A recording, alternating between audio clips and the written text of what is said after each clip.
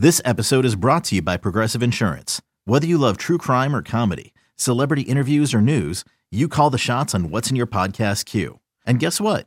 Now you can call them on your auto insurance too with the Name Your Price tool from Progressive. It works just the way it sounds. You tell Progressive how much you want to pay for car insurance, and they'll show you coverage options that fit your budget. Get your quote today at Progressive.com to join the over 28 million drivers who trust Progressive. Progressive Casualty Insurance Company and Affiliates. Price and coverage match limited by state law. Time once again for the Bama Online Podcast. It is a mid-weekend edition of the show. Travis Reier, Senior Analyst for BamaOnline.com, back with you. It is the first weekend of the month of March in 2023, so a confluence of activities coming together here as we get into March. Of course, March Madness upon us on the basketball courts. Also, spring practice at the University of Alabama and elsewhere around college football set to get underway. We're going to talk some Alabama football coming up in just a little bit. We'll get specific with the offensive tackle position for Nick Saban's 2023 team. You also got the NFL Combine going on up in Indianapolis. Bryce Young not throwing, but he did measure, what, 5'10" and 1/8", I believe it was. So imagine that. At sub 6 foot, this guy somehow managed to win the 2021 Heisman Trophy while participating in the nation's toughest league, the Southeastern Conference. I don't know how he did it, man, at 5'10" and 8. Oh, well. Hey, let's talk some Alabama men's basketball, though, as we get going here on the show. Alabama wrapping up the regular season with a trip to Reed Arena in College Station, Texas, where it took on the second-place team in the SEC, the Texas A&M Aggies. Wondered about the energy level for this team in an early tip-off coming off an overtime, emotionally draining performance in a win over Auburn that secured the outright SEC title for Nate Oates' team. And I think some folks will look at the early stages of its loss on Saturday at Texas A&M and maybe think that fatigue was a part of that. I would side maybe some of that with the mental aspect, maybe not so much physically, because this is a team that goes 10 deep. Nate's not afraid to play guys, so I didn't detect as much of that. It was just attention to detail, really, from the outset of the game on Saturday. And give this team a lot of credit, though. Dug itself an early hole, which seems to be its MO of late, which is concerning in its own right, because you are getting into a stage of the season with postseason. That finality of a season coming to an end, it's going to make it tougher. If this is the way Alabama's going to do it moving forward, it's only going to get tougher because the pressure is going to go up. The stakes are going to go up. So certainly, as Nate talked about in his post-game comments on Saturday, would love to see his team get off to something better than a 22-point first half, and shooting the three at a more efficient rate would certainly help in that regard. Alabama, once again, just not good at all from beyond the arc. Starts the game, 1 of 16, 2 of 19 in the first half from three. It's only 3 in its first 16 attempts on Saturday at Texas A&M. Jaden Bradley, who's not known at all for shooting the three. But I like that Jaden was shot ready and didn't hesitate on that attempt and knocking it down. His only 3-point attempt of the game. Played just 9 minutes as Javon Quinterly, once again, a fixture on the basketball along with Brandon Miller, and through it all, Alabama with the early hole, with all the turnovers in the first half, and being outscored in the paint even by 10 in the first half by Texas A&M, really took advantage of some rebounding and some second chance points, especially there in the second half, to hold a 16-4 edge in second chance points for the game. Texas A&M's bench only scored 1 point, but Javon Quinterly had 12 for Alabama. Again, though, Ryland Griffin, Amari Burnett, just not shooting the basketball well at the most important time of the year. Ryland Griffin now, after going 0 for 6 from 3 on Saturday at Texas A&M, he's gone 4 games without a 3. Namari made one against Auburn last time out, but I think it's 4 out of the last 5 now that Namari Burnett has not cashed in from three-point land, and Alabama was getting good looks from 3. Seemed pretty obvious that Buzz Williams and Texas A&M had decided, look, I don't think we're athletic enough, dynamic enough to hang in man-to-man on the basketball, so we're going to help We're going to help on the drive. We're going to come off some shooters. We're going to rotate over from some post. We're going to be more than willing to take some charges. That was evident, wasn't it, early in the game? A&M was going to put the officials in a place of having to make charge and block calls, and that's a lot of how this game played out. And on the other end, with Alabama getting so many wide open looks and A&M almost banking on Alabama to stay cold as it has been over the last couple of 3 games, Alabama wasn't going to save itself from the free throw line this time out. When you get up 36 threes, you're probably not getting into the paint or getting to the rim as much as you would like. Now, again, in the second half, Alabama really turned that around, more so off the offensive boards. Alabama with 15 offensive rebounds in the game to give it 16 second chance points compared to just 4 second chance points for Texas A&M. So in the final 20 minutes, a lot of that worked in Alabama's favor after a first half in which that was not the case. But again, Alabama, after going 7 of 36 on Saturday, 25 of its last 116 three-point attempts. Over the last 4 games, Alabama shooting under 22% from 3. And that number takes on meaning because they're getting volume up. They're getting a lot of threes up. It's not like they're shooting 21% from 3 and they're only taking 6 or 7 a game. 4 games, 116 threes. Yeah, my public school background tells me, even me, that that's close to 30 threes per game. And again, even with all of the issues, even with the unforced errors, even with the unforced misses on wide open looks from 3, which did improve in the second half, thankfully for Alabama. Couldn't get much worse than 2 of 19 in the first half, right? I mean, 5 of 15 isn't setting the woods on fire, but it's a hell of a lot better than 2 of 19. Even with all of that, here we are, with about 10 minutes to play, Alabama has gotten a 10-point halftime deficit down to 2. Looks like Alabama is maybe going to hit the Jets a little bit in the final 7 or 8 minutes once again, as we've seen them do in the past. Take a 54-51 lead after a Javon Quinterly 3 with 4:31 remaining in the game. But then in a 2-point game with about 3.5 minutes to go, Javon had one of those inexplicable turnovers where he's trying to force a post entry to the free throw line to Brandon Miller into 2 defenders. It is picked off. A&M comes down the other way. Miller, in trying to get over a screen, fouls Wade Taylor, A&M's outstanding point guard, on a 3-pointer. Taylor hits the 3 free throws, and the lead is now back out to 5. And even with all of that, and even after Brandon Miller fouls out with 1:59 left in the game, it's a 61-59 Texas A&M lead.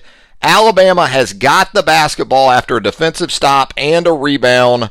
Mark Sears telegraphs an outlet pass to Javon Quinterly, and it is picked off by Anderson Garcia. Anderson Garcia had Texas A&M's only bench point in the game, but he also had the biggest steal of the game.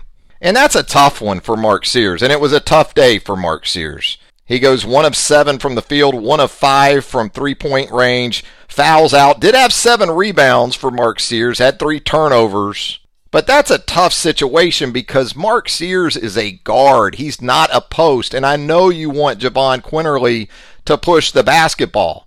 But there's no reason for Mark Sears in that position, if he even has to hesitate a little bit on that outlet pass, not to just take it on his own and push the ball up into the front court.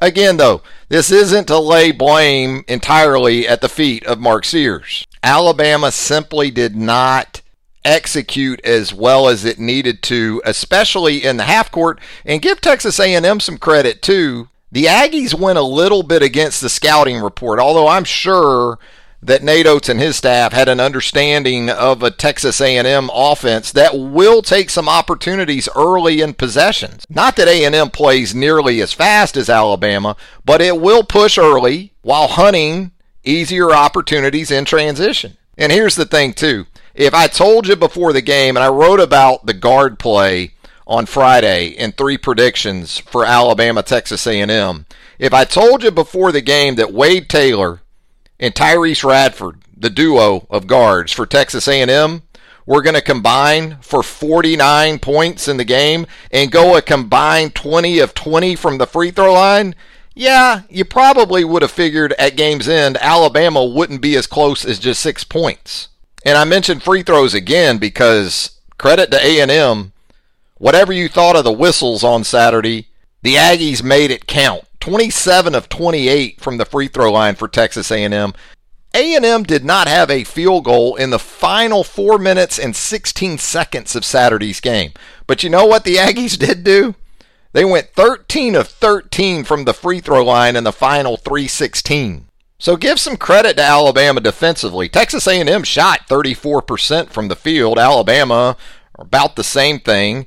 A&M went 4 of 16 from three-point range. That's just 25%. Alabama, from a percentage perspective, even worse at 19.4. The big difference, though, free throws down the stretch. A&M was money at the free throw line. And Alabama had opportunities to get over the hump. When it had the three-point lead there at 54-51, could it stretch it into something more along the lines of 2 or 3 possessions?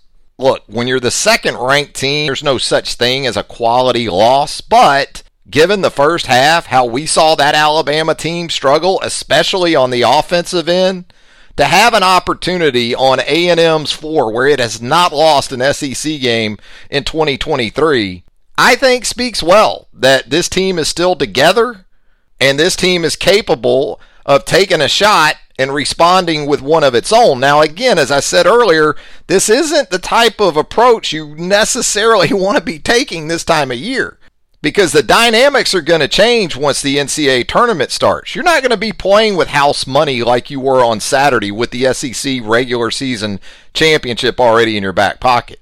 You get down 9, 10, 12 at the half in one of these even early round games in the NCAA tournament, it's going to be a bit more stressful in trying to get back and get over the hump and get to the next round. So for Alabama, its last 3 losses have all come in games that saw it finish with fewer than 70 points, all of those games on the road. Now, it has won a game or two, I guess, in the 60s. Mississippi State at Coleman Coliseum comes to mind. And look, it's impossible to play well for 40 minutes a game in and game out. But you got to be more consistent, and you got to be more of a team that can get off to a quicker start than what we've seen from Alabama of late. As it is, it's on to Nashville for the 2023 SEC tournament.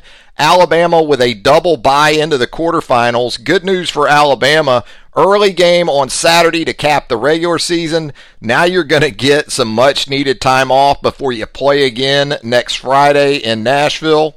I'm recording this not too long in the aftermath of Alabama Texas A&M. So there were still some things to sort out as far as seeding goes in Nashville. As of the time of this recording, it looked like Mississippi State Arkansas would be in that 8-9 second round game on Thursday.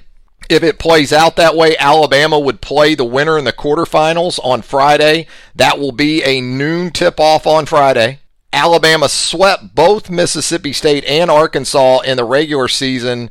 Of course, the second go-around with both those teams was a good bit closer. Not that either game was easy for Alabama against either of these teams, but Arkansas absolutely pushed Alabama to the limit at Coleman Coliseum just a week ago. And then prior to that, we saw Mississippi State get more of the kind of game it wanted on Alabama's home court, only to fall by 3.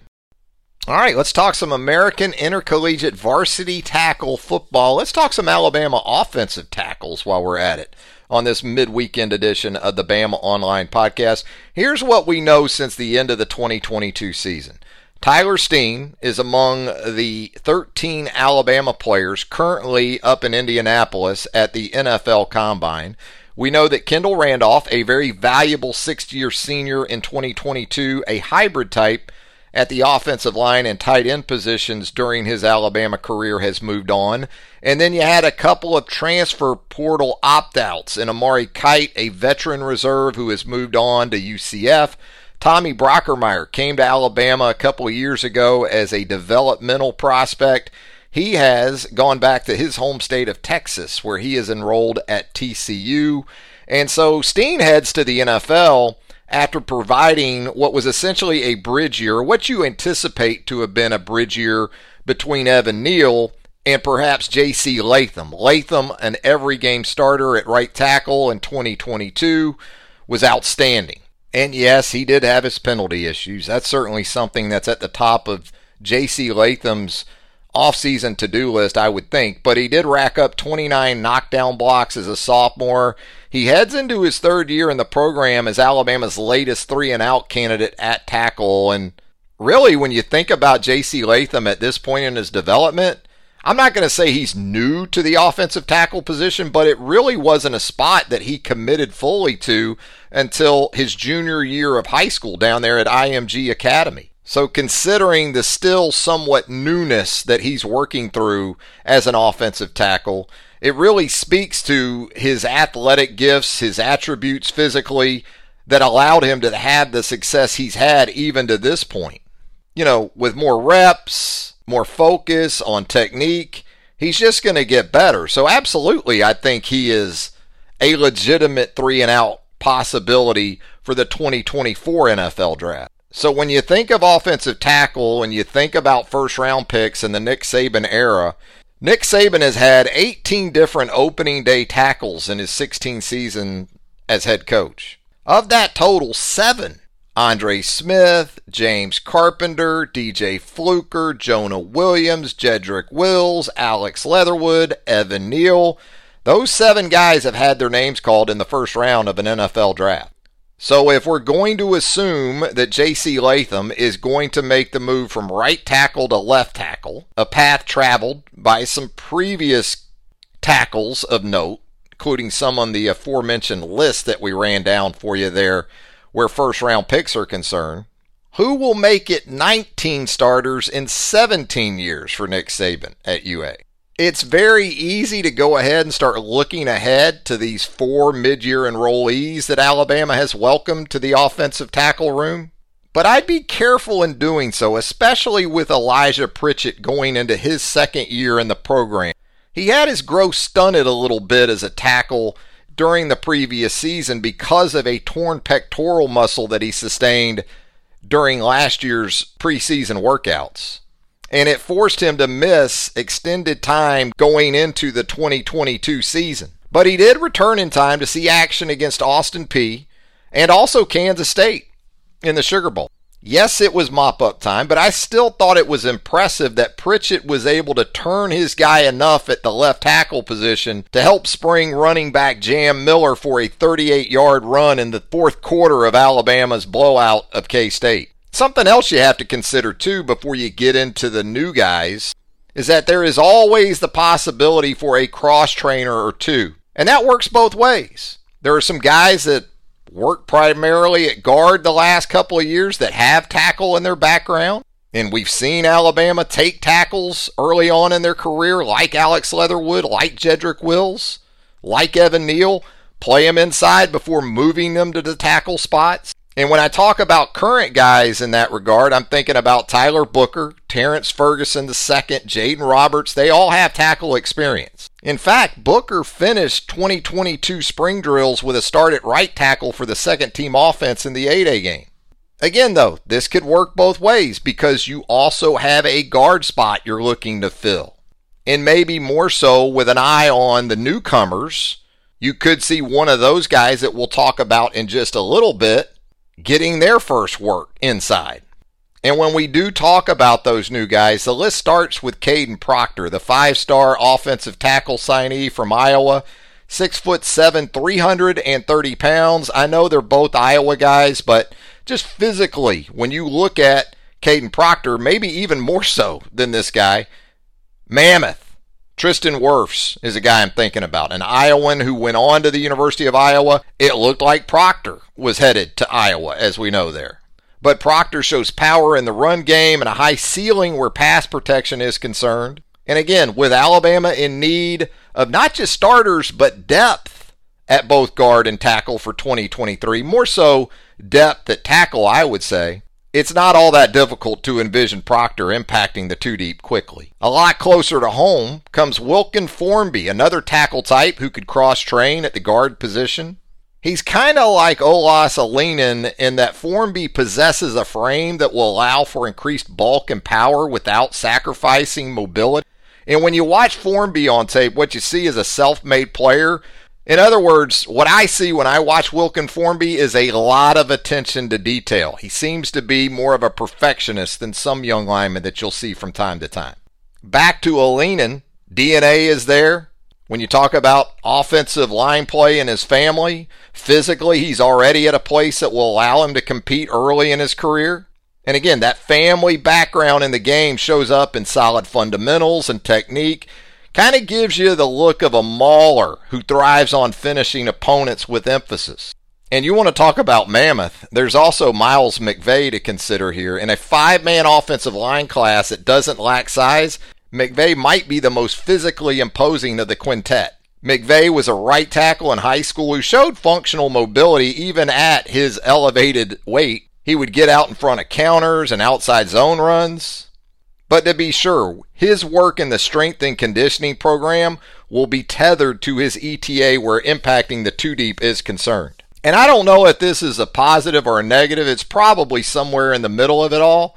But here's one thing these guys won't have to worry about in making their spring practice debuts at UA here in the next week or so. They don't have to deal with Will Anderson. He'll only be around in Tuscaloosa for his pro day in the next couple weeks. That said, it's not like dealing with Dallas Turner, Chris Braswell, and the Alabama edges that are coming back, and the ones that Alabama is welcoming is going to represent a walk in the park either. All right, that's going to do it for the latest edition of the BOL podcast. We got plenty of coverage for you right there at BamaOnline.com.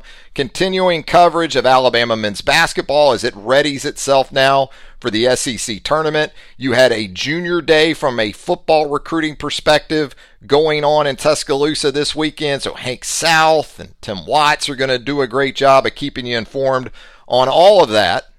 Don't want to forget, too, Alabama basketball. Men's basketball with a nice pickup on the recruiting trail with Chris Parker, a top 100 prospect, committing to Alabama here in the last day or so. All of that and more we're going to have for you. Charlie Potter, Kirk McNair, myself. I mentioned Tim Watts, Hank South. Thankful you choose us as your source for everything Alabama Crimson Tide related. And if you haven't subscribed to the podcast here as of yet, we certainly hope you'll consider doing so. Wherever you consume podcasts, you'll find the Bama Online Podcast.